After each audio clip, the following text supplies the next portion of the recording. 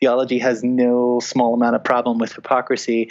There's the words that we say to tell ourselves a story about what we are that seems pleasurable, and then there's the things that we do that actually are pleasurable. And if we feel judged because our actions and words don't align, then we can sort of trick ourselves into thinking it was some sort of temporary moral failing rather than a revelation of our deepest desires. So so hypocrisy produces massive amounts of enjoyment, and we need to get better at locating and reading the counterintuitive sources of that enjoyment, rather than just thinking like, hey, you're a hypocrite. Like, the moment you say that, like you're already in the trap.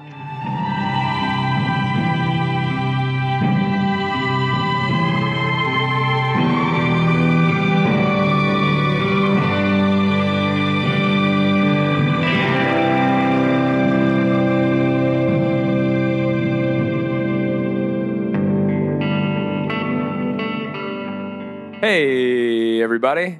Welcome to the Deconstructionist Podcast.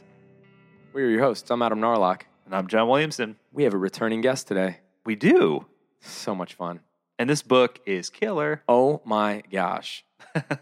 I love this so much. But before we talk about that, before we roll into our esteemed that's right. Our esteemed guest. He's more esteemed this time than he was the first time. He is infinitely more esteemed this time than he was last time. I can't wait to talk about that a little bit. But we have a few housekeeping items we got to talk to you guys about. Yes. So for those of you following us, we got some stuff. We do. So we have some new T-shirt designs that just went up on the website. Oh, they're so sweet. There's the Inverse logo by our boy Joe Ernst. Joe Ernst, it's so good. He's amazing. He's based out of Tennessee, and so if you find him, if you search for him, he's in our show notes. His what do they call it? The tag, whatever. Yeah, if your business needs lettering done, if you need some lettering done, if you need design, you got to hit up Joe Ernst, man. He's worth every penny. He's amazing. He did my wife's rebranding for her salon, and it is some of the coolest stuff I've ever seen. Oh, dude, it's incredible. So we've got some new designs up there, some brand new ones up on our website. So if you go to www.thedeconstructionist.com, you can find all those under shop. The other big thing we have going on, and we talked about it on the last episode, and we promised a survey, and the site that we were going to use fell through, unfortunately, technology. So what we're going to do instead is we are going to conduct a pre-sale for tickets. So if you live in the Denver, Colorado area, we're talking to you. We are coming to you. And so we're not quite sure when yet. We're just giving you a heads up that we are trying to plan it. So tell your friends. And just be on the lookout. We'll let you know, but this is just us kind of communicating with you that is going to happen. Yes. Soon. We will put out a social media blast. So if you haven't followed us already on social media, you can link to all that through our website as well. Twitter, Facebook, Instagram. But we will definitely put out a social media blast when the pre-sale is ready to go live. We'll have a link there. The dates we're looking at some point this spring. April, May, somewhere around there. Once we get a date finalized, we will let you guys know. And then from there, we need your help. So those of you that live in that area who want to be part of our street team, we're counting on you to really get the word out in the area since we live in the middle of snowy Columbus, Ohio. That's right. So once that happens, tell your friends, anybody who might be interested. It'll be a very affordable ticket price. We're bringing a musician hopefully with us, and it'll be a fun night for us to... Super fun night of hanging out with some content and just space for all of us to get to know each other, share our stories, and do what we do. And Columbus people, we'll be hitting you up first as a test run, so you guys will get the crappier version where we're working through stuff. I'm just kidding. It'll be great. It'll be so much fun. So Columbus people, that'll be happening before Denver. So if you're in the Columbus area, if you live in that radius, definitely keep your eyes peeled for ticket sales for that as well. We'll be gearing up through Eventbrite, and we'll be sending out the link for that as well. But other than that, let's get to the guest. Oh my gosh! So we got Tad freaking DeLay back. Dr. Tad DeLay. Yeah, so earned that too. Wasn't a doctor before. No, he is a doctor now. And when we first aired our first time around with Tad DeLay, I think a lot of people were just like, holy heck, like this is phenomenal stuff. Like what incredible perspectives. Because let me just lay it out for you guys. If you're like, what exactly does Tad do? The best way I like to explain Dr. Tad DeLay's work is that he's less interested in the beliefs that we all say we have, and he's way more interested in how those beliefs actually function in reality. So not like what is the belief, but rather he focuses his work on what does the belief do in peoples, in cultures, and that's why he talks about, the unconscious in theology and politics. His book is called The Cynic and the Fool, The Unconscious in Theology and Politics. And it's less about beliefs and more about how they function. And we get into some really, really fascinating conversations that are very practical as well as theoretical, like at the same time. It's a really cool mashup of some really, really fun, nerdy stuff. Yeah, he's kind of this weird blend of like sociology, history, theology, but it comes together in a really cool way, and you can see why he and Peter Rollins are really good friends. Oh my gosh, it's so good. Like when Pete says, if you want to know what somebody believes, just look at what they do, right. And that's the part where Tad comes in. Right. So you guys are going to love this one. Oh my gosh, it's so much fun. So without further ado, I think we're just going to go right to this episode. We are thrilled to reintroduce you once again to the illustrious, decorated Dr. Tad freaking DeLay. Spring, and my life is starting over again. Well, the trees grow, the river flows, and its water will wash away my sins. Well, ladies and gentlemen, here we have the triumphant return of Tad DeLay, now Dr. Tad DeLay, to the Deconstructionist podcast. Dr. DeLay, thank you for being with us again. It's great to be back. I am so excited to be back because I think I somewhat naively assumed the first time that I was on your show that anybody who heard me on this had probably heard me somewhere else here and there, just, somewhere on the internet before. And I have met so many people who that I would like first exposure ever to hearing me talk was listening to you guys. So that was true in LA. It's been like people that I've met online, people here in Denver, some of whom become friends. So I'm really excited to be back. Well, that is insane for us to hear. Yeah. Yeah, you've got a pretty good pulse. Yeah, so sweet. All right. Back at you, by the way, because of all the emails and things that we get of like, favorite episodes, and we do like little Facebook Live events, or we're talking to people live, and we're like, like who are some of your favorite episodes? Dude, your name comes up all the time. You were blowing people's minds on that first episode. So, you got some things cooking now, and a lot's happened since then. So we were overdue. All right. Yeah, absolutely. Well, that's very kind of you to say. Thanks. Oh, no, it's like being dead serious. Totally serious. Yeah. Well, very good. Yeah. Well, it's great to be back. It's great to be talking to you guys. I had a great time the first time. So ready for round two. Well, since this is round two, we're going to refer anyone who's listening who has not heard your first episode back to the first episode. So if you want a little background on Dr. DeLay, you can go back to the first one. But we're going to dive right in because this new book, The Cynic and the Fool, The Unconscious in Theology and Politics, is honestly, like Adam and I have been texting back and forth. It is an incredible book. It's just really well written. It's very accessible for such like a heavy topic. Yes. It's timely because it kind of ties in politics and religion. So like let's start off with that. Let's build the foundation for people. What do you mean by the cynic and the fool? Because that's the premise of the whole book. Yeah. Okay. Yeah, and I want to. So part of the weird angle of this book is that it's something I wrote in 2015. It feels very much like it's all about 2017. So totally. Yes, it does. So I was literally writing, the examples that I'm pulling are things like fake news stories and conspiracy theories, things that like weren't really on the public radar at the time, like things like theories of populism when America hadn't had a genuine populist movement in decades. And I don't know, like there were so many different little elements that feel very much like everyday life in 2017. And I was writing about them in 2015, and so it's a bizarre experience and I'm very glad for that. Actually, I'm glad I'm not writing this book now because a lot of my diagnoses would have been wrong and shaded by particular biases of mine. But I wrote this book. I wrote God is Unconscious, and I got a lot of positive reception. but it was too difficult, right? That was one thing that I heard over and over. It's a bit too out of reach for people who are just kind of broaching into the terrain of philosophy and theology for the first time. So to say nothing of psychoanalysis. So Right. I thought, so there was this one chapter called The Knave and the Fool, which was kind of the idea that when that different figures of different theological or political persuasions use truth claims in notably different ways, and we can kind of map those out and read how they oscillate and combine to produce collectives that use language in different ways or whatever. Anyways, long story short, I got a lot of positive reception on that. So I thought, well, what if I took that chapter and kind of broke down the way that I understand psychoanalysis to speak to theology and politics just around that theme? So the cynic and the fool, I'm using the word cynic in, maybe I can back up and say it this way.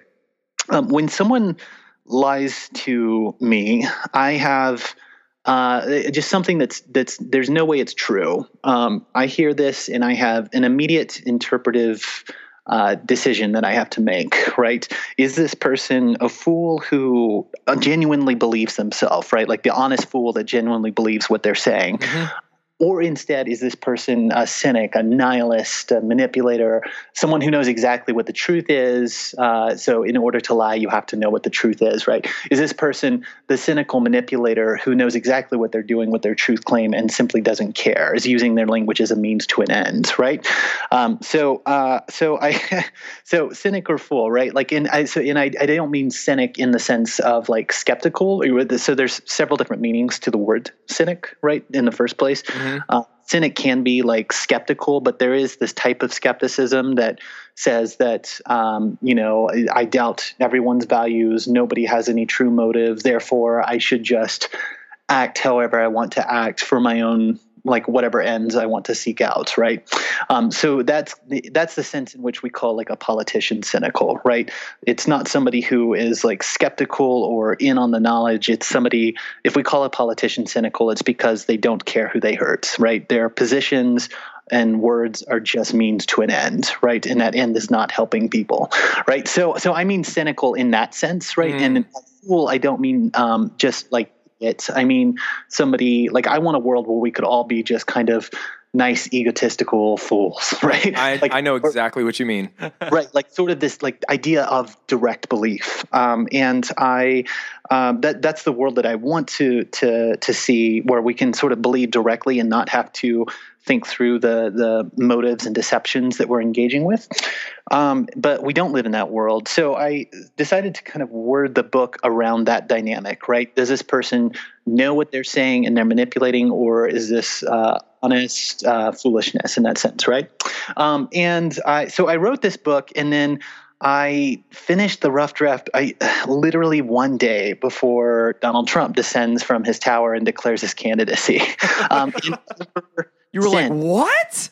No, but ever since that's the subtext of every article that you read online, right? Like, is this like, kind of a blundering clown type, situation, or is this sort of a trial balloon for a coup, or, is there manipulation going on, or just stupidity, or is it like stupidity surrounded by manipulation? And how does that, interact with what we expect any sort of resistance to that to look like, or whatever.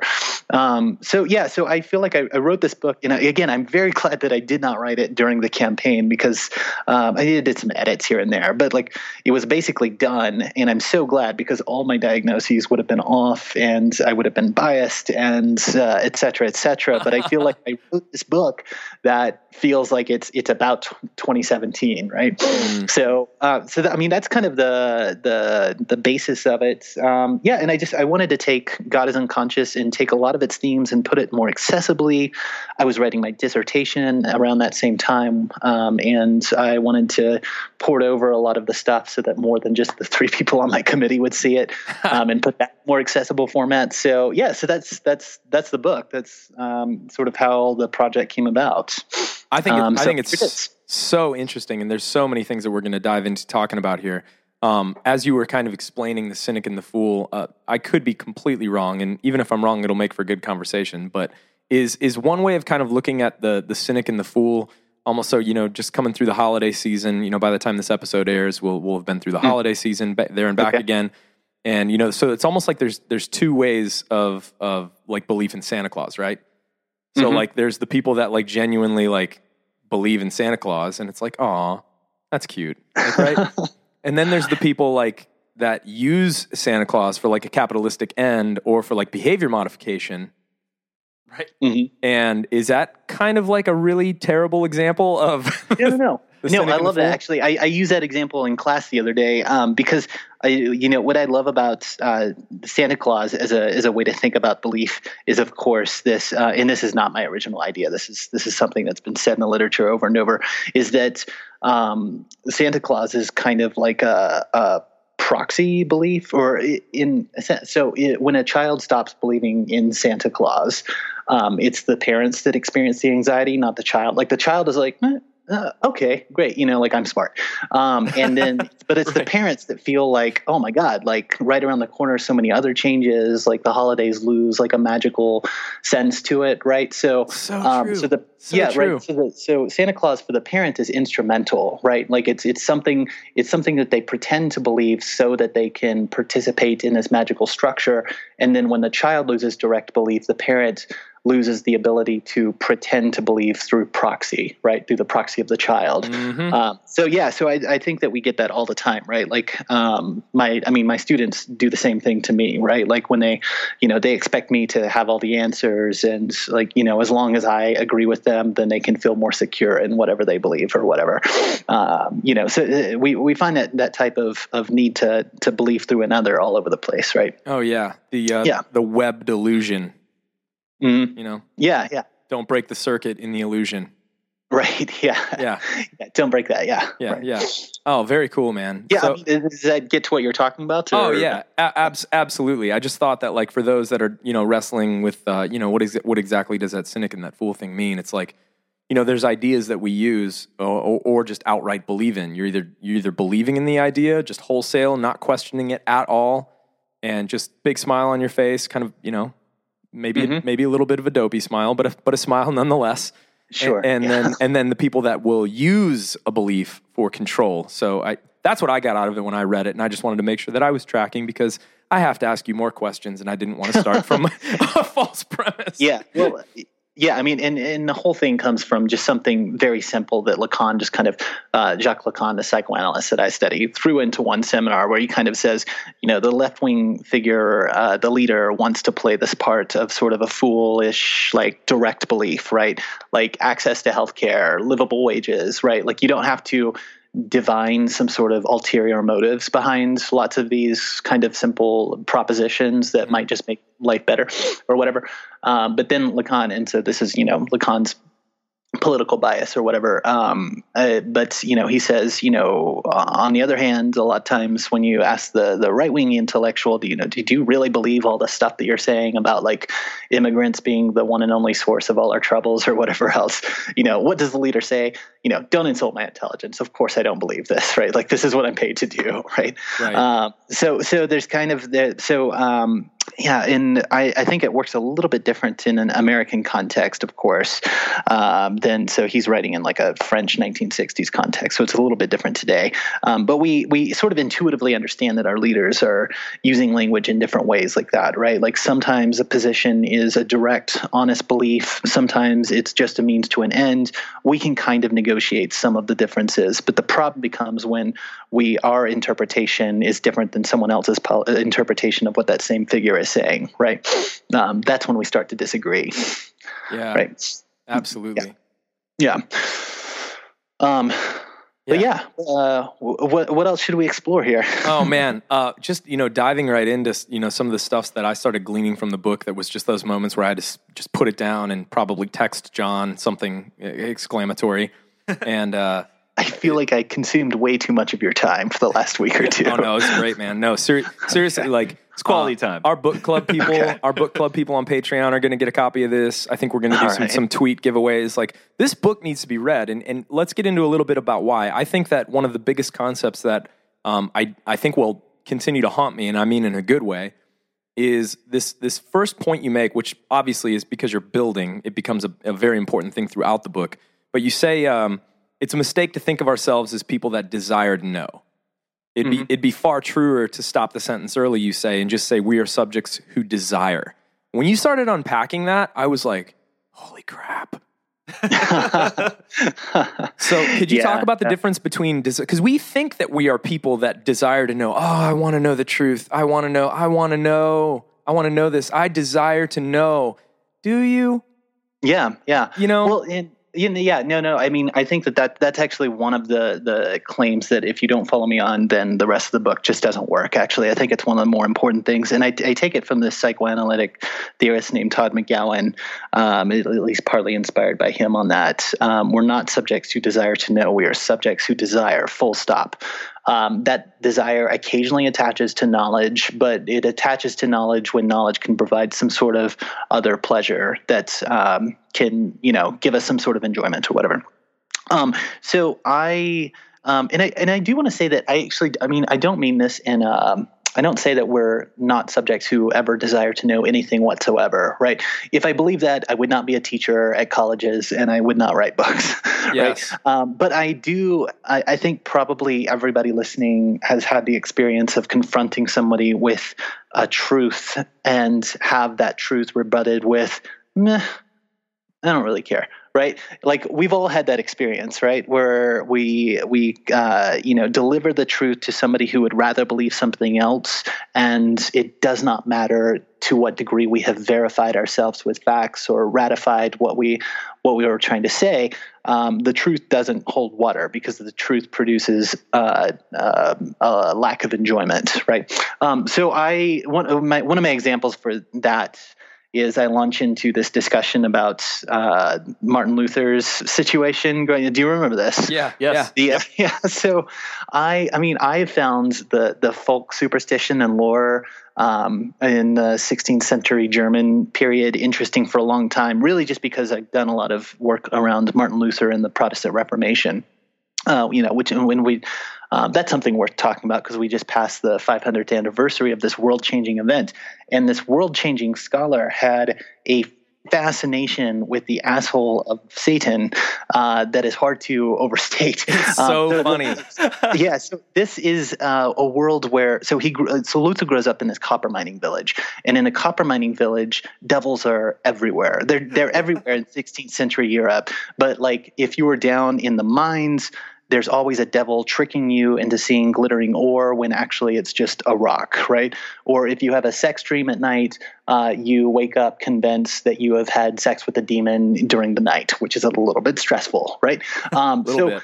Yeah. So, I mean, nobody wants that, right? So No. Luther, even in his old age, Luther, and this is nothing unique to Luther, a lot of people report seeing this all the time. This is just a very common folk superstition at the time, would say that if he looked out a window, he would be afraid that he would see the devil, because anytime he saw the devil was exposing his ass to him. Yes. So this is the kind of world that we're dealing with here, right?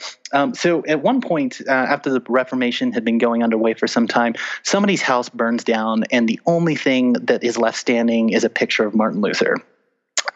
Like it was just that wall that was unscathed by the fire. So what did they start doing? Well, everybody in the village started affixing pictures of Martin Luther to their walls, like all over the house, on the assumption that pictures of Martin Luther couldn't burn. So it was like a type of preventative fire insurance, right? Now, if you had walked up to somebody in 16th century Europe and said, "Did you know that factually, actually that doesn't work," right? What do they say? They say, "Of course I know it doesn't work," right? Like this just makes me feel better. Like stop raining on my parade here, right? Yeah. So like that's how ritual works, right? Like it's a way to curtail, mitigate, control anxiety, right? And Tillich says this too. Yeah, so like it's not that we're subjects who never desire knowledge whatsoever, but we desire some sort of stasis. We desire to mitigate anxiety. We desire to remain as ambiguous as possible, so we don't have to commit ourselves to a certain position. And we want to feel good. Yeah. So in 16th century Europe, it looked like posting Martin Luther's picture all around your house to keep it from burning down, even though you knew that it didn't work, right? So yeah. That's the way human beings are. So are you saying I got to try to summarize this in a way that I think, okay, so our anxiety basically preempts our desire to really know what reality is. And our anxiety is, instead inciting our desire for satisfaction. Like we don't want the truth. We want to be satisfied. We want to feel good. Yeah, it is probably impossible to overstate how important I think the affect of anxiety is. It does so many different things, right? It generates so much behavior, so many defenses, so many diversions. It gets channeled into ritual. The human condition is a very anxious condition, and that's a problem for us, right? Like we don't want to feel anxious, and so if we can back away from whatever is causing that anxiety and be more ambiguous, indeterminate, ambivalent, whatever, and keep from having to go to that place where the void of anxiety is staring us down, that's what we do. So, I think that religion and politics both happen to be ways that we channel rituals to mitigate anxiety. John has a picture of Martin Luther hanging in our studio, just FYI. So I think we're safe. Well, at least 4 of the walls, or 3 of the walls, right? Yeah. So it's the one in the very middle of the house, though, so I feel like it's probably the best way to go. Yeah, it's protecting this whole house. We're good. Okay. Yeah, so if there's a fire, you just want to run to the center of the house is what you want to do. All right. And by the way, next time I see somebody knock on wood, I'm just going to be like, that doesn't do anything, right? Right. Just to mess with them. Yeah. Well, no, but that isn't that the way that ritual works, right? Like that's an obsessive, like ritualistic behavior, right? Any type of person who has like some sort of like, I have to arrange a chair in a room before I can leave for the day, or I have to knock on wood when something happens, or whatever, I can't step on a crack or else somebody falls and breaks their back or whatever. That's not the type of thing that you can say, hey, that's not actually a thing, right? Because we intuitively understand that's not what that's doing for them, right? Like and it only works as long as nobody really presses it. They don't believe it too much. You don't call them out on it or whatever else. But as long as it's kind of left ambiguous and it's just kind of a ritual that goes on repeat, then it works, right? So, yeah. This brings me to one of my favorite quotes of the book, where you say, "When given the choice between the anxiety of unknowing and the certainty of defeat, we tend to fear anxiety so much that we take pleasure in our guilt." Oh, I was just like, oh my goodness. Because then on the next page, you go into it a little bit deeper and you talk about how hostility is used as a cover-up for the need to rethink. Talk about that, because I think that it's so prevalent in specifically these two areas, both religion and politics. Anytime you question somebody on their beliefs, we see this on TV where like we've mentioned this before on the podcast, like the red face, the shaking fist, it's like immediately they go into anger mode. Mm-hmm. Yeah. I'm so happy that you brought that up actually, because there's something that there's this affective state that I did not talk about much in the book, that I've started to spend a lot more time thinking about it. And that's shame. And I think thinking of the difference between guilt, anxiety, shame, and total indifference is perhaps one of the most important things that we can do when we're thinking about religion and politics. So like, what do I mean? When you experience guilt, it's a guilt to the other, right?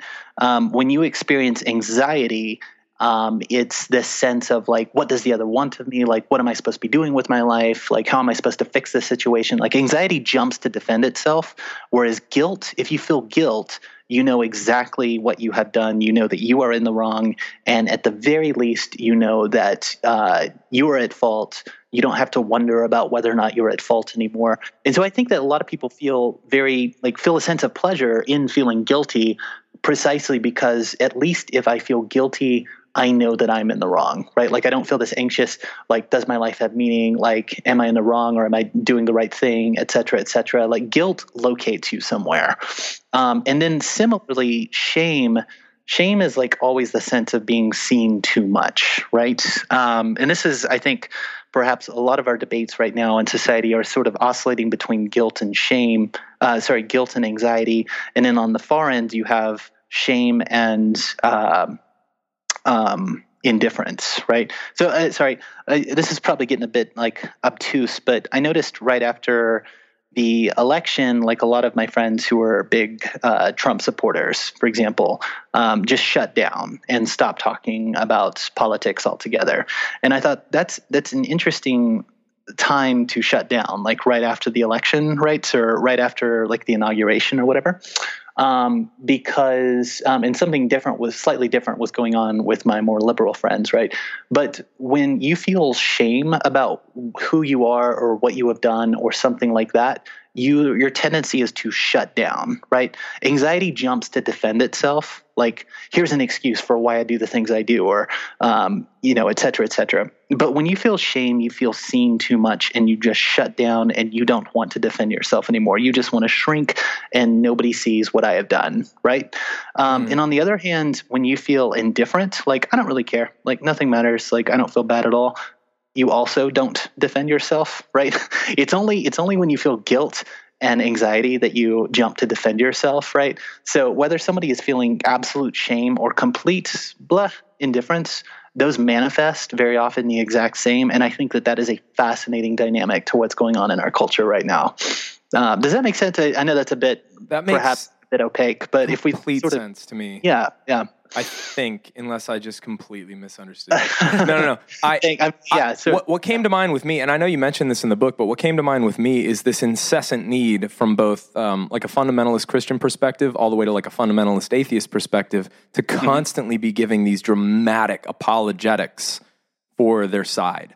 It's this like incessant need to constantly disprove the other to justify themselves. And, being somebody that used to kind of get down on this thing in my early years, like, yeah, man, I know there was a lot of anxiety that produced my need to like, why do I need to read the 12th book on why atheists are wrong?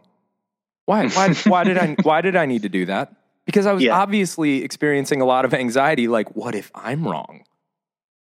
Right. Yeah. That's anxiety when you're jumping to defend. That's one operation that anxiety can take. Right. If you aren't jumping to defend, then it is either because you feel ashamed or secretly convinced that you've been devoting your life to a fiction and you just don't want to deal with it anymore, or you've moved on and you're indifferent. And nobody spends hours in the bowels of the library, like trying to research apologetics because they feel completely secure and indifferent, right? Like you only do that if you know that there's a problem, right? So I think that makes total sense. So walk with me on this new spring morning. I'll walk you till your fears are numb. I'm a new baby weeping on the flower you're keeping. So you've got this quote again at the beginning of the book that I thought was really interesting because I've witnessed this firsthand in a church where you talk about it starts out talking about the Apostle Paul hints. We only start to learn after admitting we only see as if through a dim and darkened glass. Let's put it this way. In every significant idea we ever believe, we are always at least partly wrong 100% of the time. Still, you say this won't stop seekers of certainty from protesting. They will say we have many things of which we can be certain and shouldn't ever doubt, that there are negotiable beliefs and non-negotiables as well. I have literally heard that in church where the pastor stands up there and says, all right, all this stuff is negotiable. We can talk about that, but there are these three or four things that are absolutely static. We don't touch those. Yep. And they're always very sort of ambiguously worded, like lofty statements, right? Yes. They're like, even if these were up for the debate, you couldn't disprove them because they're too vague. They're always too vague, right? Yep. Yeah. Yep. Absolutely. Yeah. Anytime there's a prohibition, that's where you need to look, right? If somebody says, don't look here, don't question this, like that's exactly where the problem is, right? Or it's at least covering over the problem, right? I wrote that in because I grew up in that world and I heard that language all the time. There's negotiables and non-negotiables, and like, who the hell ever decides what is negotiable and non-negotiable? So I think that's a really interesting tell that pops up in communities, and it's not just something that conservative evangelical Christians do either. Like, any community is going to have its non-negotiable facets that you're not allowed to transgress, right? But the moment that you're prohibited from asking a certain question, you at the very least know that there's a problem there. I always want to listen to those prohibited question areas as something that's worth considering a little more deeply. Yeah.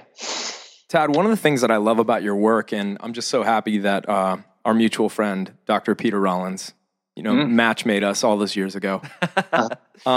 One of the things that I love about how your work kind of gels with what we're trying to do here is you are one of the things that we see as a problem in culture, and I know your book kind of deals with this on a much deeper level, but this thing that we've kind of been talking about, like belief by proxy, and this just not teaching people how to think, but just telling them what to think, and and creating an illusion, or you call it a fiction in your book, that it's just like, oh, here's what you're supposed to believe, just do that.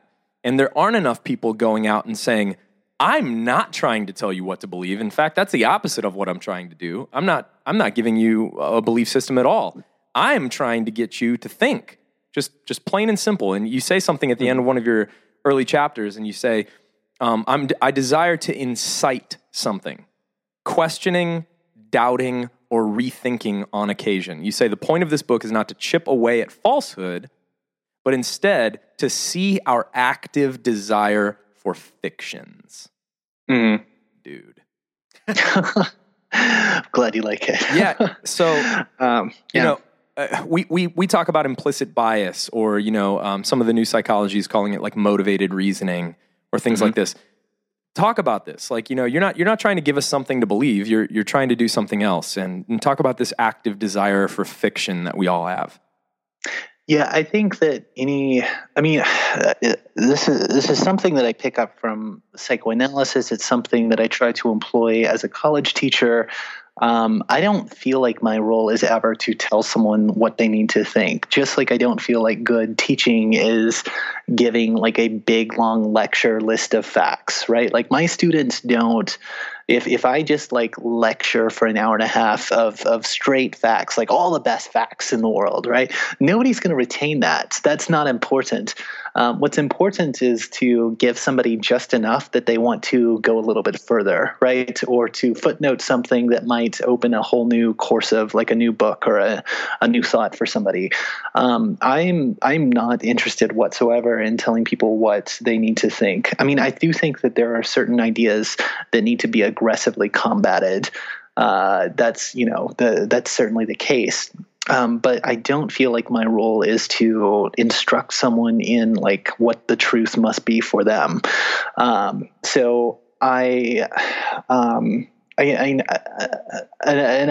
This also comes from like straight out of psychoanalysis, right? Like, or any psychotherapy, really. If any of your listeners are a psychotherapist or have even gone to therapy, they will have had the experience of like the patient asking the analyst for what they should do, right? And what is the analyst's job in that situation? It's not to tell them what to do, right? It's to ask them, why do you want me to tell you what to do, right? And why do we do that, right? Why is that good practice? Well, it's good practice because if somebody is asking, like, what should I do in this situation, they're trying to export responsibility for thinking and processing to somebody else. And that will be great for that particular question, maybe.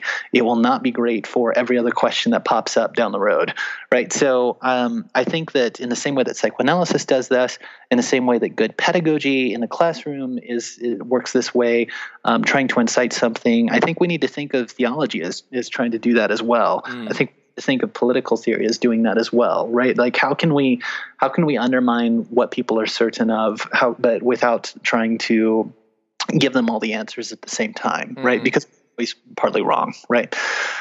So that, to me, that's the way that I see that type of role, and it makes it easier, I guess, for me in a certain way, because I don't have to finally come down on a position that I'll doubtlessly rethink 6 months down the road, right? So yeah. I think that it's so empowering, and if our listeners can get one thing out of anything that John would want for any of us listening to this podcast, it's like you can spend all your time memorizing whatever the great thinkers said. You can spend all your time reading all the books and basically just downloading whatever it is you think that whoever you admire believes or says about X, Y, or Z, or you can do it. What do you think? Right. Yeah. What? Okay. Yeah, that's great that you admire that, but what do you think? Mm-hmm. Yeah. I'm trying to think through. I mean, does that basic kind of structure that makes sense then? Oh yeah. Like what I'm saying. This is not too opaque. No, Okay. Not at all. This is great stuff. Yeah, I think that we're in a dangerous position with the sort of breakdown in truth in society. Is that like we are, on one hand, some people will say like, we're skeptical that there can be any sort of absolute truth whatsoever, right? So that's one perspective, but that's actually the danger of that is probably overblown. On the other hand, we have people sort of push back against the very notion of expertise and elite like thinkers and all that, and right, like nobody can tell me what to do, nobody can tell me what to think. I don't care what people who study this full time think about this thing. I get to have whatever my opinion is or whatever, right? So there are dangers. Like there is this kind of like epistemic crisis that we have. Like, do we trust news media or do we trust college professors, or do I trust somebody who knows more about their field than I could possibly ever know, right? So I have like my niche areas of expertise, and then there's the rest of the world that I know nothing about. But we have this sense today that we don't need any experts, right? We don't need to ask the question of like how to think or whatever.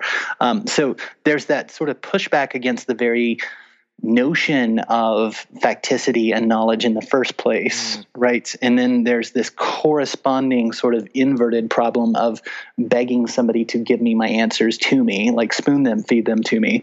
And they're both highly toxic, and they're two sides of that same coin, like they're two poles of that same sphere, right? I mean, that's something I'm very concerned about, as an educator, for sure. Yeah. That's awesome. I think this flows really well into this section of the book where you talk about how there used to be miracle workers who traveled from village to village and who had all the knowledge, and then as society grew and sciences were invented and things of that nature, knowledge became more fragmented. There wasn't a one all-knowing individual, and so I love how you talk about how we've conjured, as a society, we've conjured this fiction of an all-knowing leader. And you have this quote here that I thought was poignant, but like spot on, where you say, "Life is easier if we can simply pay a hypocrite for advice." Like this fallacy of this all-knowing leader who has no doubts at all. I love it. Right. Yeah. I mean, I in the last chapter book, I talk about how Martin Luther used the rise of the printing press and vernacular in German, right? And one of the things I mentioned is that in the year 500, we were creating 12,000 books per century in Europe, right? And now how many millions of books are produced a year, right? There was a time in our history when we literally just created 12,000 books in a whole century, and that was it, right? It was possible to know everything, right? But at some point, knowledge becomes fragmented. Nobody can any longer know the entire thing, even in their sub discipline, right? Like I can't know everything there is to know about philosophy, psychoanalysis, theology, right? I definitely can't know everything there is to know about the humanities, right? So we have to trust in a sense, and that is an uncomfortable position to be in, right? It was much simpler when we just had miracle workers and shamans, and I'm the priest, and I'm the only priest for 50 miles of this village, right? I'm the only person who knows anything about God, or something like that, right? Life was easier at that point, right? You knew exactly who to trust. I guess you could still be skeptical of the whole thing, right? But if you were going to trust, you knew exactly who to do it, and there was no other option, and that was easier for us. So we live in a fragmented time at this point. Man, just paging through your book. There's like so many questions that I want to, but I want to keep the flow kind of going here. Okay. So hypocrisy. I think this is a really, really big thing to tease out, because you've got this, turn of phrase, in your chapter title, hypocrisy is our highest virtue. Mm-hmm. And you talk about the relationship between the conscious and the unconscious, Sure. about hypocrisy. And I don't want to lead you on this question because I probably am going to say it wrong. So can you just talk about the importance of hypocrisy and what that draws out about what's really going on in the ways that like beliefs function? Yeah, I always think that it's interesting when people try to call out hypocrisy. Like I see a lot of this on like social media these days of, calling out somebody's hypocrisy. This politician says this, but actually they do this other thing. And it's always interesting to me that it can seem so obviously hypocritical, but the person accusing the other of hypocrisy doesn't realize that that's the point, right? Like if you're already in the trap if you're playing that game, right? Like just accept that hypocrisy is actually kind of a thing that we derive a lot of pleasure for, and we're perfectly fine with. And I don't think that this affects everybody equally. So I really don't want to be like a both siderism type like position on this, right? But I do think that when you do one thing and say another, you get to please the id, the ego, and the superego at the same time, right? Like you get to do whatever you want at the level of the id. You get to think you've done whatever you want, like at the level of the ego. And then the superego, the part of you that's sort of judgmental, like, why are you like that? Shouldn't you be ashamed of yourself? You get to sort of play both sides, right? So if I say one thing and do another, I get to have my enjoyment by doing, right? But the saying lets me think, oh, you know what? Maybe that was just a slip up or whatever, right? Right. So, I mean, just, there's a million different ways that could look, right? But you get to play like on both sides when you're acting as the hypocrite, right? I think this plays out all over the place. Obviously, like theology has no small amount of problem with hypocrisy. There's the words that we say to tell ourselves a story about what we are that seems pleasurable, and then there's the things that we do that actually are pleasurable, right? Yes. And if we feel judged because our actions and words don't align, then we can sort of trick ourselves into thinking it was some sort of temporary moral failing rather than a revelation of our deepest desires. So, so hypocrisy produces massive amounts of enjoyment, and we need to get better at locating and reading the counterintuitive sources of that enjoyment. Rather than just thinking like, hey, you're a hypocrite. Like, the moment you say that, like you're already in the trap. So, so I think that's an important thing for us to think through. Yeah. Applying this a little bit to, like you were kind of going religious there a little bit. And I like what you said later in the chapter. And I'd like to continue teasing this out just a little bit, because you say orthodoxy is what we cling to whenever we fear thinking about the doctrine itself. Oh, yeah. Oh. Yeah. Have you ever noticed that when somebody is like big on fidelity to some sort of orthodoxy, like how many times do you think this person has the most radical new ideas, right? That's never the case, right? If you admire that person, it's because they have the perhaps courage to stake their flag in the ground at a particular point and not budge, right? Like there might be something attractive about that certainty, but it's not because they're creative or, coming up with something new in any sense, right? You cling to orthodoxy when you don't have anything substantial to add to the doctrine itself, right? That's all over the place too. That's not just a theology thing. Thank you. I mean, I find that to be true. So good. I would love for you to talk about, you have these two words that you discuss in the book, and you differentiate the two words. And I would love for you to talk about this, the word suppression and the word repression, and the difference between those two terms. Okay. Yes. I'm trying to think. Okay. Yeah. So suppression and repression. So suppression is stamping out a fire. Repression is putting the fire in another room. Oh, Okay, no. So like so this, I think this comes up a lot recently when we're thinking through how societies protest. Are the police that put down a protest, are they suppressing a protest, or are they repressing the reasons for that protest, right? If the police come down sufficiently hard, it might actually just kind of repress and then reveal like the same things that whatever the protest began with, right? I don't think that we talked about Freud's grandson and the Fort Daw game last time. No, not last time. It's in your book, though. It's in your book. Killer illustration. Yeah, just briefly. So Freud explains repression by saying it's basically when you fixate on a certain representative, something that you need, and then at the same time you can't have that fixated item, but the drive for pleasure continues. So the example he gives is his little adorable little grandson is in his crib one day, and he's cobbled together this little toy, this like cotton reel attached to a piece of string. This is like late 19th century Germany, so their toys aren't that sophisticated, right? A cotton reel with a string.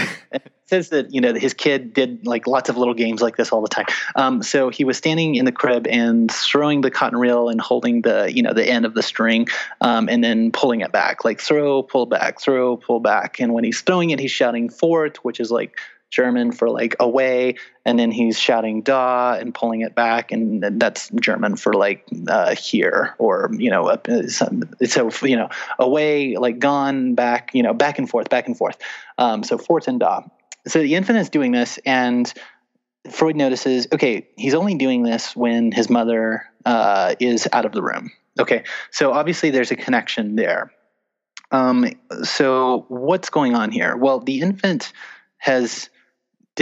desires the mother because she symbolizes like the warmth, the nourishment, the comfort, the security, whatever else. But the infant, so that's the idealized fixation. But the infant also, when deprived of that idealized fixation, desires to it still has all the needs for security, right? Like it doesn't want to feel anxious that the mother is not there. Mm-hmm. So the infant comes up with this whole little game, right? Like it's not that the cotton reel is symbolizing the mother, right? And that's probably important. That's at least somewhat important, right? It's not that the cotton reel is symbolizing the mother. The infant is perfectly well aware that the mother is not in a room, right? It's under no illusion that one is replaced by the other. The infant is playing the game specifically to repress, right? Because it has a drive for security, and it has a fixated item that provides security, the mother. And when the mother is not there, it has to either feel the terror of the mother not being there, or it can distract itself and let that drive for security keep playing out, right? And so it distracts itself with this game, right? So that's repression, is when you have a drive for one thing and a drive for another thing, and you're deprived of one. You have to put it unconscious, out of awareness, right? And let the other drive continue, right? So it's whatever is unconscious that's in the driver's seat, right? So we're dealing with that all across society right now. Like we don't want to have certain conversations, right? We want to think of ourselves as good people, but we also know that this conversation about race or about like sexual harassment recently has become like a key point, right? So like we want to think of ourselves as a good, moral, decent, evolved society, right? But at the same time, there are these elements that are popping up, these conversations that say that we're not, right? So one way to keep thinking of yourself as good is to put whatever reminds you that you're not good out of awareness, right? And let that problem fester, and you don't even keep an eye on it, right? Like it just keeps festering, right? So that's repression at a social level, right? So which is it's very different than suppression, right? Like when you're just talking about suppressing a problem, we can talk about just the police putting up a barricade and saying like the protest doesn't get to come here, right? Or do you have some sort of disagreement in your community? Let's just agree to not talk about that thing or whatever. That's different than when you sort of consciously know that something is problematic and you choose to put it out of awareness in order to let the game persist. Oh, 'cause blue skies are coming, but I know that it's hard.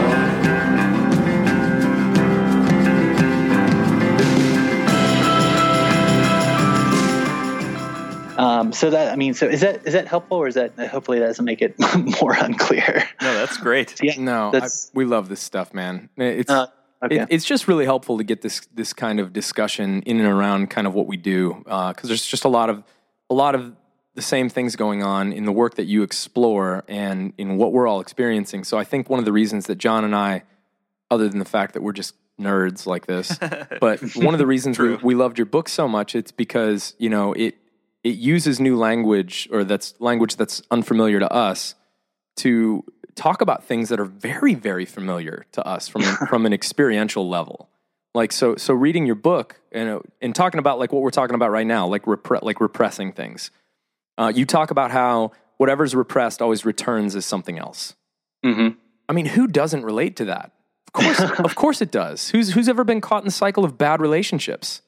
Oh yeah, sure. Right? I mean, yeah. I mean, I think maybe I have one story in the fourth chapter that maybe kind of illustrates how this. Where the chapter is called "Saints Are Empty Signifiers." yes. Which, I guess. I mean, that was a realization that hit me, I think, before I even started like seminary, was that, like, of course, all these people who wrote these books and all these figures that we venerate, of course, not all of them agreed with each other or with me, right? Like, of course, they all thought the world differently, right? But so we sort of project, like, saints are like an empty canvas to sort of project whatever idealized version of yourself, like you want to think that they would agree with you or whatever. And so I learned this story, like, so a week or two before I started seminary, I went to Washington, D.C. My best friend was interning at the Capitol at the time, and he ended up providing me with this experience that stuck with me ever since. I wanted to take a tour of the Capitol. My buddy couldn't do it, so he hooked me up with a friend of his that worked in the old congressional office building across the street. And so I meet up with this friend. He's about to take me on this tour. They have like this tunnel that goes from the office building over to the Capitol, so the congressmen don't have to cross the street and be visible to reporters or whatever. Have you ever been there? No. Do you know? Okay. Yeah. So there's this little tunnel, goes under the street from the congressional office building to the Capitol, so they can get to their votes. And there's even like a little trolley system, I guess. So in case you're like too lazy to walk it, you can just take the trolley. So of course we took the trolley, and it empties out in the bowels of the Capitol, where there's this little dark room that the Supreme Court met in before it had its own separate building down the street. And, you know, I'm standing there and thinking about like all these good and absolutely horrific decisions also that were made in this room where the Supreme Court used to meet. And then my friend, like, you know, gestures outside and he says, you know, here's our first statue on the trip. Can you tell me who it is? Right. And I'm thinking, no, I haven't seen this one before. You know, feeling pretty stupid, but no, like replaying the images. And he goes, you know, you've definitely seen this character before, like try a little harder. And, you know, I'm thinking, and I just cannot place who is this statue? Like, who is this supposed to be?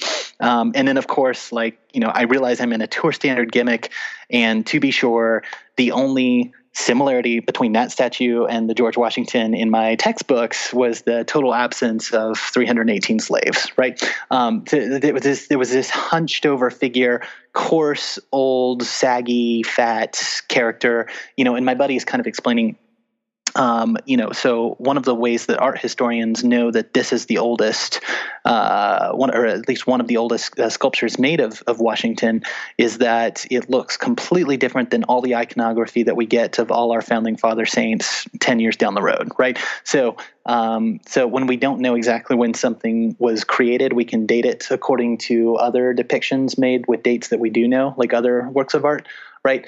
So 10 years after Washington's death, his features get smoothed over. He's always gesturing into the air, like very elegantly. His like clothes are always tight, right? Like they're kind of weird, but like they're very like stylish for the time. Like there's often like a heavenly halo around his head. He's like eternally youthful, as if he was always like 35 or something like that, right? Like he's, you know, so you know what I mean, right? Oh, yeah. He always looks the exact same in every picture you've ever seen of him, right?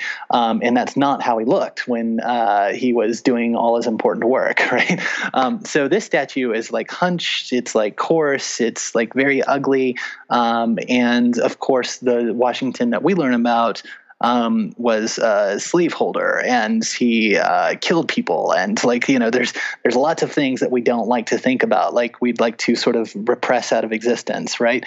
And it's no surprise that we don't talk about the slave holding in a nation that still had another 70 years or so to go before it would fight a war to end slaveholding, right? So that's one way that sort of misremembering a saint, repressing certain knowledge that would fester and become a literal war decades later, right? And that's one way to think about how that works. So I got that lesson like right before I started seminary, and learned about other men and women with halos around their heads that we also misremember. So that was kind of my introductory lesson in that. Yeah, man, these saints, I mean, so the chapter, saints are empty signifiers, meaning we fill them up with meaning, right? Like we're the ones that make them work for us, so Martin Luther King gets co-opted, and Washington gets co-opted, and everybody ends up getting co-opted. One of my favorite ones to think about is like St. Francis. Everybody loves to talk about how great St. Francis is now because it's cool, but like, dude is basically like exiled. He was almost a heretic. Oh yeah. He was a total rogue. An alternate orthodoxy? Like, alternate orthodoxy is basically a heresy depending on what timeline you're looking at. Mm-hmm. Martin Luther King, I think, is probably the best example that we have. I wish I had all the numbers in front of me, but because in his era, we actually have statistical evidence of what people thought about them now, like compared to then, right? And there was, I think, at the height of his popularity, he got close to around 50% support from Americans, right? So Martin Luther King was never a popular person. Like at the very, very height, there was one person or the other, and that was it. And for by and large, for most of the time that he was working, the majority of Americans were very, very certain that Martin Luther King was a bad person. And today you have conservatives, liberal, lefts, black, white, like everybody alike venerates the guy, right? So I think it's interesting how that switch happens, right? Like if we had been born in a different time, there's a chance that we would not like the guy, right? There's a chance that we would have bought into the white supremacist lie around that, right? So we're always projecting onto saintly figures and trying to sort of rewrite them to be like us in the present, right? Yeah. So is this kind of like, back to what we were talking about, a little kind of a callback here, We look for saints and, doctrines and gurus and authors and, you called them proxies before. And John and I use that language a lot on this podcast, not because we want somebody to give us the answers, but because we want somebody to satiate our anxiety that we might be wrong. Like, we want somebody to just affirm us. Yes. Yeah. And the interesting thing is that we don't even need it to be a person anymore, right? Like we have these all powerful algorithms that can give us exactly what we want, right? Like you pray to Google and Google gives you back like whatever you want, right? And right? And I talk about this geolocal filter bubble effect, right? Where Google, like we know, gives slightly different answers depending on where you live. Sometimes it can use certain identifiers to discern your political ideology and gives you certain websites or others based on how you probably vote or whatever else. So we want to go onto the internet to like search for truth and hopefully not find fake news. But at the same time, we kind of like the fake news. Like it's very presumptuous to think that we'd prefer to avoid fake news, right? And we want like either a person or even just a faceless algorithm to give us back exactly what we want, right? Like I don't go onto Google when I'm trying to fact check something. I'm not going on to find out what the truth is. I'm trying to find out that I'm not wrong, right? Man. Right. If I need to find out that I'm wrong, that's okay. But I would prefer to find out that I'm right when I'm fact checking. I'm not actually fact checking with a sort of a neutral face to it, right? So, but I want that algorithm to give me whatever I want to reflect back to me like what I am. Right. Think of like any time that you've had any kind of like ailment and you don't know what it is, but you kind of have it figured out. And you go on like every website until you find a diagnosis that agrees with, you know what? It's I knew it was just hemorrhoids. I knew it. I don't need to go to the doctor now. That sounds rough, man. Yeah. Thanks, guys. I'll appreciate the prayers. Yep. Yeah, that's what. So I really want you to go into. I thought this was really, really fascinating. This section where you get into talking about what you call indirect theory, or to the method of speaking at something versus speaking of something. Or and I've seen this in some of some of our current favorite authors in the way that they are almost acting as a tour guide or facilitator of an idea versus trying to convince you of something. I would love for you to go into that a little bit. Yeah, I was. That was my first big theology, religious studies conference that I did right when I started seminary. I was, riding up the escalator with a friend of mine to go see Catherine Keller, who's an absolutely fantastic theologian, speak. Yes, and I kind of made an offhand comment about I'm never quite sure exactly what she's meaning, or if she means anything literally or directly, or if she's always playing with you. I can never quite figure her out. And my buddy says, there are theologians who speak of something and theologians who speak at something, and one's not necessarily better than the other, but you have to know which one you're talking about, right? So good. You have to know if it's that theopoetic style or more doctrinaire, progressional style. And actually, I appreciated that friend's insight, but I actually think that it's only worth doing theology if you're speaking indirectly, right? I think theology is by its nature a very indirect discourse. It's definitely talking about real things, but what it's talking about is never what it thinks it's talking about, right? It's talking about, but when we talk about theological trust in something, Marx is a great example of this, right? So Marx talks about the theological dimension of money, right?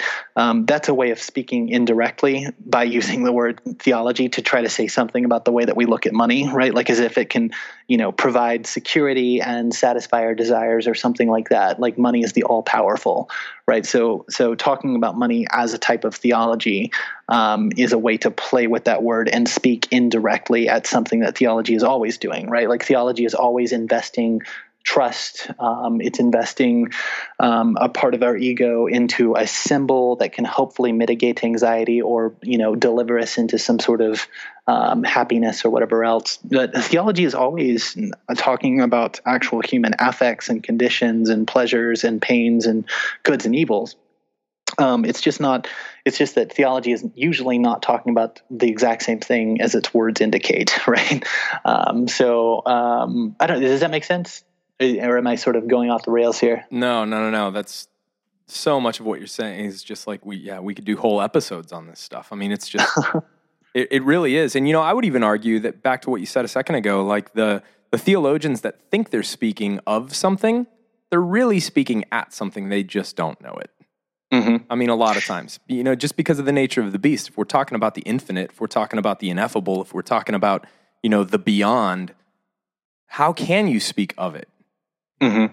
Yeah, I mean, I talk about this a little bit in Cynic and the Fool, and then a little bit more in God is Unconscious. But the whole, our best guess is that religion comes largely out of death rituals and fertility rituals, right? And it seems to go back longer than Homo sapiens have been a distinct species. So this stuff is really old; it's not going away. But what we find is early evidence of mass graves or people being early hominids being buried with their tools that might signify some sort of afterlife. So there was some sort of ritual going on very early, right? And there was probably some sort of rudimentary theology around that ritual, right? The gods will deliver our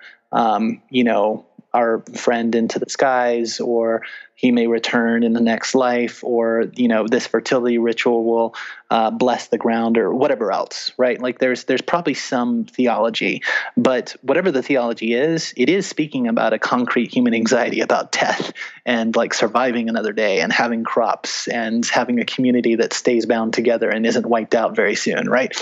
So it's a theology that says one thing, but it is actually talking about something very concrete. It's just not the case in early hominid religion that the gods are blessing the ground to create fertile soil or whatever else they thought their rituals were doing, right? The same theology is speaking to an actual human condition, just not what it says it is. Yeah. It's not actually about the gods, it's about the angst, right? So yeah, I totally see that. It's just I love this stuff. I love this stuff. All right. Hang on. What else we got? Yeah. We run a little bit short on time, but yeah. Less of a question about something specific. Well, it is specifically in the book, but it's more of a theme that I noticed throughout the book that I think is pretty important, and I'd love to just get your take on. something underlying a lot of the things you talk about is power. Mm-hmm. So I could be wrong, but it almost even seems like that there's even a dynamic in the continuum between the fool and the cynic that is all about power. And yeah, and just even wrapping up in the end, a lot of the things that you talk about, it all just comes back to power. It comes back to you talk about universities serving power. The politics and the religious things that are functioning, and your whole idea about how do beliefs function. There's so much going on with power, and I would just love to, if you could tease that a little bit out in a way that we could just get a sample of what you're talking about there. What's going on with power and all these dynamics? Yeah, I hadn't thought about it quite that way, but I think that's actually a really good way to put it. Yeah, I mean, power is the site of abuse, and I am very interested in dismantling power. I don't always know how to do it, but power is at the heart of that relationship. I say at the end, what I'm firmly convinced of is that the master is a cynic who desires to keep the fool in the dark. The nihilist master does not care whether you become a populist or a student or a financier or a scholar or an entrepreneur or a worker or religiously affiliated or a none of the above, a conservative or liberal. He only desires to keep you like a fool, right? The master desires to keep you orthodox in view, paranoid in outlook, nostalgic for a society that never existed, have nothing to do with it, right? I think that we need to think about the role of everything from the public scholar to just the average layperson, like in whatever capacity you find yourself in, you have the options of replicating what the powerful master wants, or replicating something or creating something new that the master does not want, right? We're all capitalist in a sense today. Like we all live in global neoliberal capitalism. In America, we live in a thoroughly Christianized society, whether we are Christian or not. We have all kinds of power dynamics that enfold us into certain conditions, whether we choose them or not. And I think it's important for us, if we want to have a voice in the world, and if we care about those who are being aggressively harmed and oppressed, it is incredibly important to listen to those who are the site of that oppression, who are under the heel of the empire. And it's incredibly important to think, what does the power want, right? Like, what does the powerful want of me? And then figure out a way to do something that the powerful does not want, right? So I don't know that I will ever live up to my own ideals in that. I like to think that, as a teacher or as a book writer, that I'm contributing something that those who desire to remove critical thought from public conversation, that hopefully they disapprove of me, right? I love it. Hopefully humanities theory, philosophy, theology, hopefully that is the type of thing that I'm dedicating my life to help people think a little more critically at a time when funding universities and public education, right? But that can look so many different ways, and I'm sure that'll evolve over the course of my life. But yeah, I think it's incredibly important to think, like, who are the powerful interests in the world, and like, let's figure out how to make them concerned, and look out for those who are under their heel in the process, if that's not us ourselves. So good, Tad. And this is just obviously, I'm going to use you as a saint, an empty saint, and fill you up with my own meaning right now. But good luck.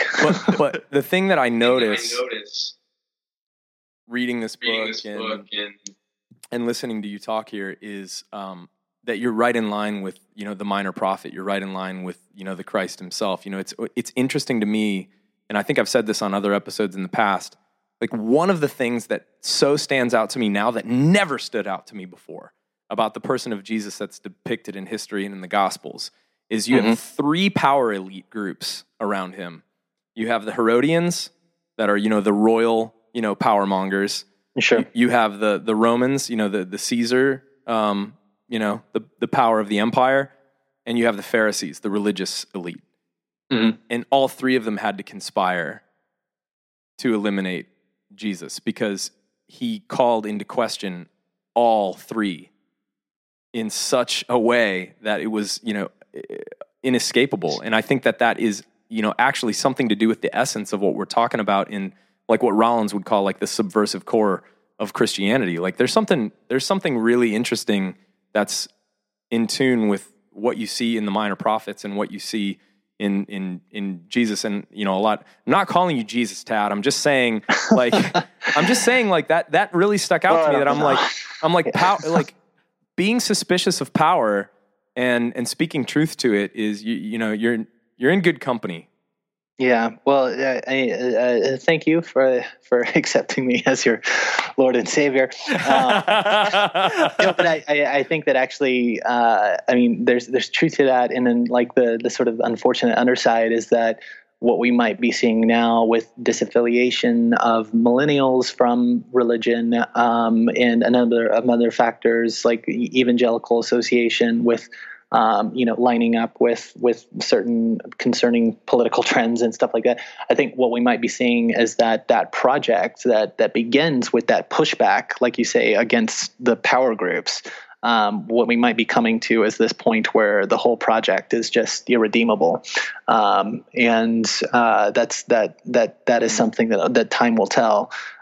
Because that's what happens when you find the power and the wealth and everything else attractive, right? So true. So yeah, people are always like, "So when did it all go bad, Adam? When did it all go bad?" And I'm just like, I don't know, but I think it has something to do with Constantine. Yeah. Right. Yeah, it's always been there, right? Like the trend for absorbing and power and domineering has always been there, and it will not go away. It's just a matter of whether or not the whole project can be redeemed at this point. So, yep, right. Yeah, we'll Congratulations, see. Constantine! You ruined Jesus. Well, we're definitely running short on time, but we want to get one more question in. And an easy one. No, I'm kidding. Okay. Anytime I say that, it means the opposite usually. No, those don't exist. No, so I really like this is one question out of the millions of questions I have left that we'll have to save for next time. This is one question I definitely want to ask you because and I will have another book out in a year and a half or something. So maybe at that point, yeah. Perfect. Yes. Yeah. I'll save these. So you have this part, and I think this is definitely an interesting idea to discuss because I think a lot of what we deal with in kind of this backlash of asking questions and kind of questioning authority, especially within a religious context, is we throw this word heresy around a lot, right? Like, oh, that's heretical to say such a thing or to even question something like that. So you talk about this part in the book. You say we needn't worry our ideas are heresies. For all of our ideas are always a type of false consciousness, a perception of the world rooted in conditions of class, economy, and so many forces beyond our control or awareness. And I think that is such a poignant thing that you say there. Like we never take in consideration all these outside influences when it comes to the things that we think and the things that we do. Yeah. Yeah, that's sort of a combination of my religious studies work and philosophical work with regard to. So it's like church history and a little bit of Marx combined, right? But different classes have different sets of things that they know how to do. Different classes also have different influences shading what they desire and what they think and what they decide is important or not important, right? So like there's a type of, so all of our consciousnesses are always sort of introjected false consciousnesses, right? That like we are told what to desire. I desire certain things because of where I was born and when I was born, right? And so that's like the false consciousness side. And then like if you know anything about heresy studies, like all throughout time, like you know how it works, right? Like we have this idea that there's like this true idea and then somebody comes up with the wrong idea and then they had a council discussion and exiled the wrong idea. And that's not ever how it worked, right? What happened was that lots of different people were teaching lots of different things. And then suddenly one day someone figures out, oh my God, we're all teaching different things. So let's get together and decide which one we're going to decide to run with in the future, and then we retroactively proclaim everything else to be a heresy all along, right? That's the way it actually works out, right? So we get into debates about like, what's the right thing to think about this or that? Where like the truth is that one day everything you believe, maybe not quite everything, but just about everything you believe will one day be retroactively decided to be wrong or unethical or ridiculous, or like, why would you waste your time thinking about that, right? And I think that I think we need to kind of keep that in mind, right, for the time being. Like when we place a lot of emphasis on certain ideas, how much does this really add life, right? Like, what is this idea doing? Where else could this idea be wrong, right? Like, let's tear down those ideas. Yeah, I love it. So, Ted, so much. This is to so think about. fun. Yeah. No, and if anything, I just really hope that this gave everybody a reason to get on Amazon right now and grab the Cynic and the Fool, guys.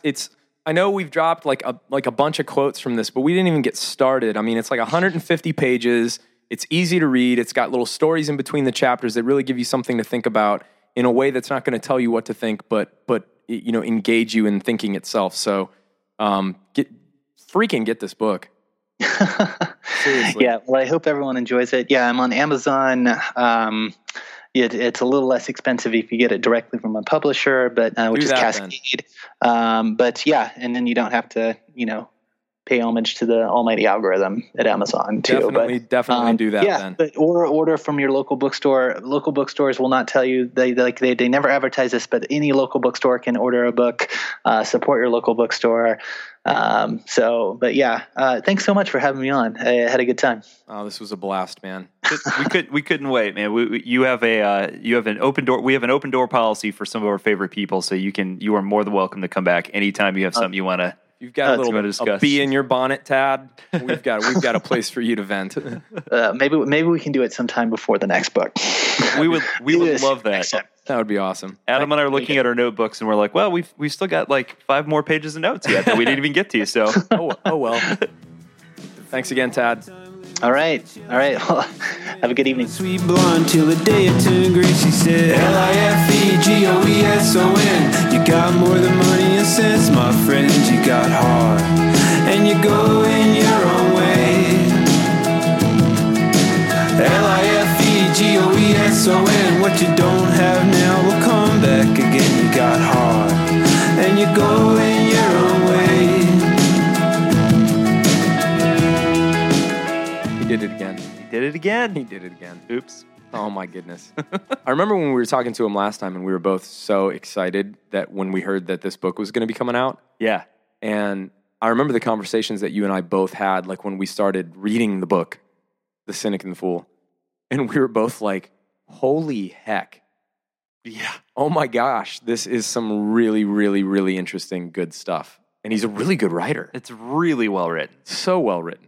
This is the accessible version of his prior book for the average layman. It's not super long, and like we were just saying before we started recording, you could almost highlight or underline every other sentence in this book. It's really just well thought out.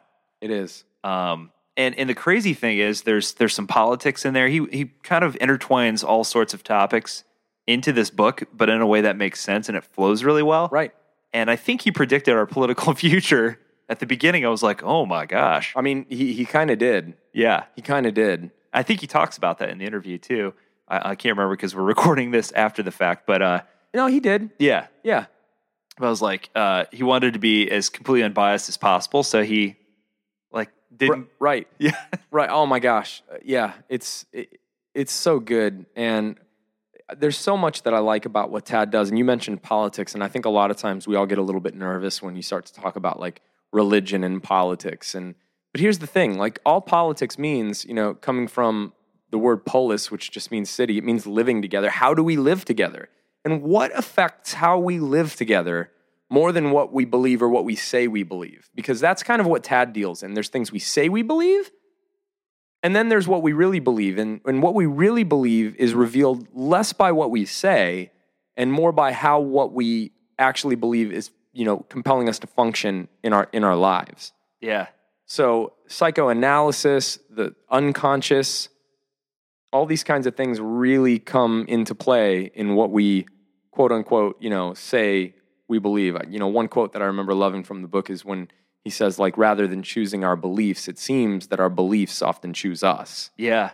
And it's like, whoa, dude, getting to really dig down and think about this stuff, like, really embodies kind of what you and I are about here with this whole concept of, like, deconstruction. Like, let's understand this at multiple levels. Yeah. And I think when he gets into that piece about the fear of unknowing and the anxiety that comes with it, we always seem to choose anxiety, and kind of understanding almost like the physical reaction to getting to a place specifically within your spirituality where unknowing is a possibility, and you start to feel those physical effects. It makes me think of some other guests we've had on who have talked about the fact that science literally backs that up. Oh yeah.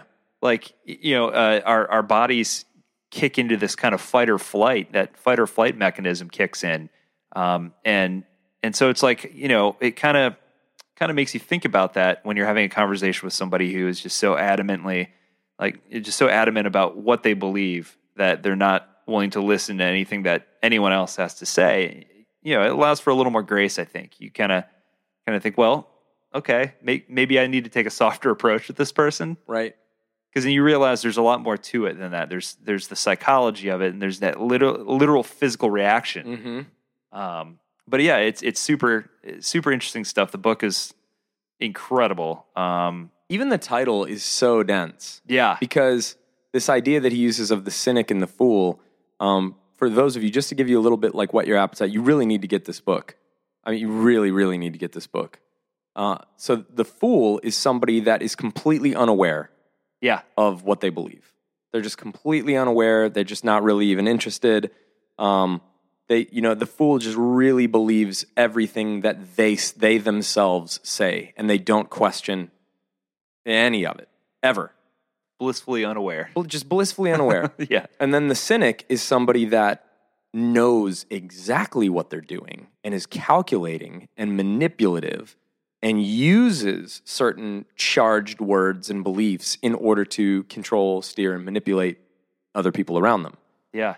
And so when you think about that in and of itself, the contrast between those two types of characters, the completely unaware and the hyper-aware people, that's less about what you believe and more about how your belief is functioning in your life. Yeah. And either one can be equally as dangerous. I mean, we see this all around us. I mean, and I know Tad brings in politics a lot, but it's like, how can you not? Within the last couple of years, especially within the United States, we've been forced to kind of take a look at, how we ended up in the place that we currently are. How is it that, Christians, specifically white evangelicals, profess to believe certain truths, and yet they seem to vote opposite or contrary to that. And it's not, and I'm not saying that, I'm not trying to call anyone out, but I'm just saying it's an interesting sociological question to ask. It's like, why does that happen? Why does the historically moral majority now seem to vote completely for people that couldn't care less about upholding morality, at least by popular view? Yeah. I mean, that's a really interesting question. Not trying to cast judgment. That's just an interesting question. Yeah. Yeah. The numbers are there. If you look at the statistics, it backs that up as fact, so it's like... I just find it fascinating. Yeah. And I think Dr. DeLay does too. Dr. DeLay. That flows well. Dr. DeLay. Speaking of which, we mentioned Denver earlier. Tad teaches in Denver now. He's located in Denver. Oh my gosh. I know. So you might, hopefully if we can con him out, maybe you might see a Tad DeLay sighting if you show up. So that's a little bonus treat for you. Oh, he better be there. Listen, Dr. DeLay. Yeah. We will have a glass. Better clear your schedule. Something nice and brown for you. I think he drinks the brown spirits. I think he does. I believe he does. And I understand. I do. As a partaker myself. I know. You promised me some Pappy a while back. I still haven't seen evidence. You haven't been back over to my house. That's true. I need to get over there. Come on, man. Got some Pappy for you. Just tell me when. Let's do this. Oh, man. We love you guys. Thank you for all of you that are choosing to support us on Patreon.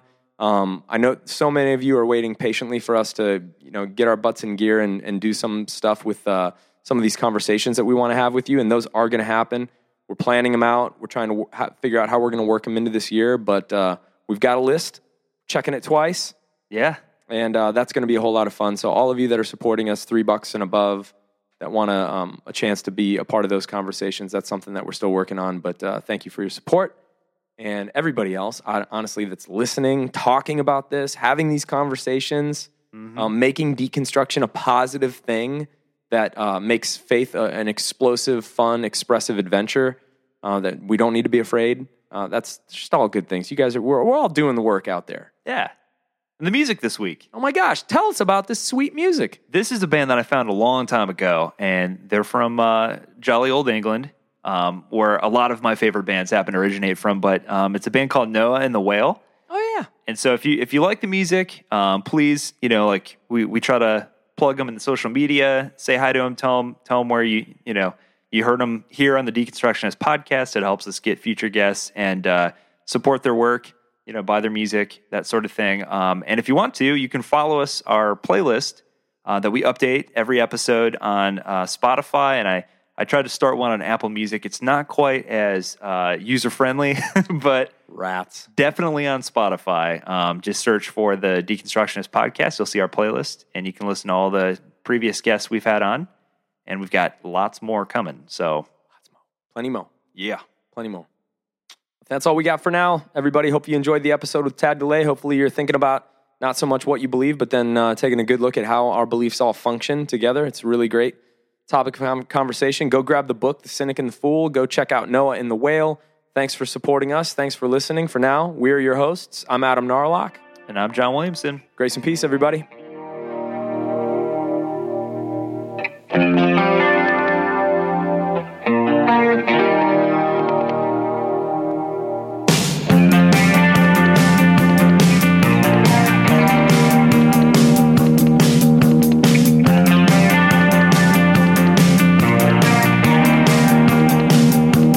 All through the night, it's only dead end. We run and hide, but we just pretend.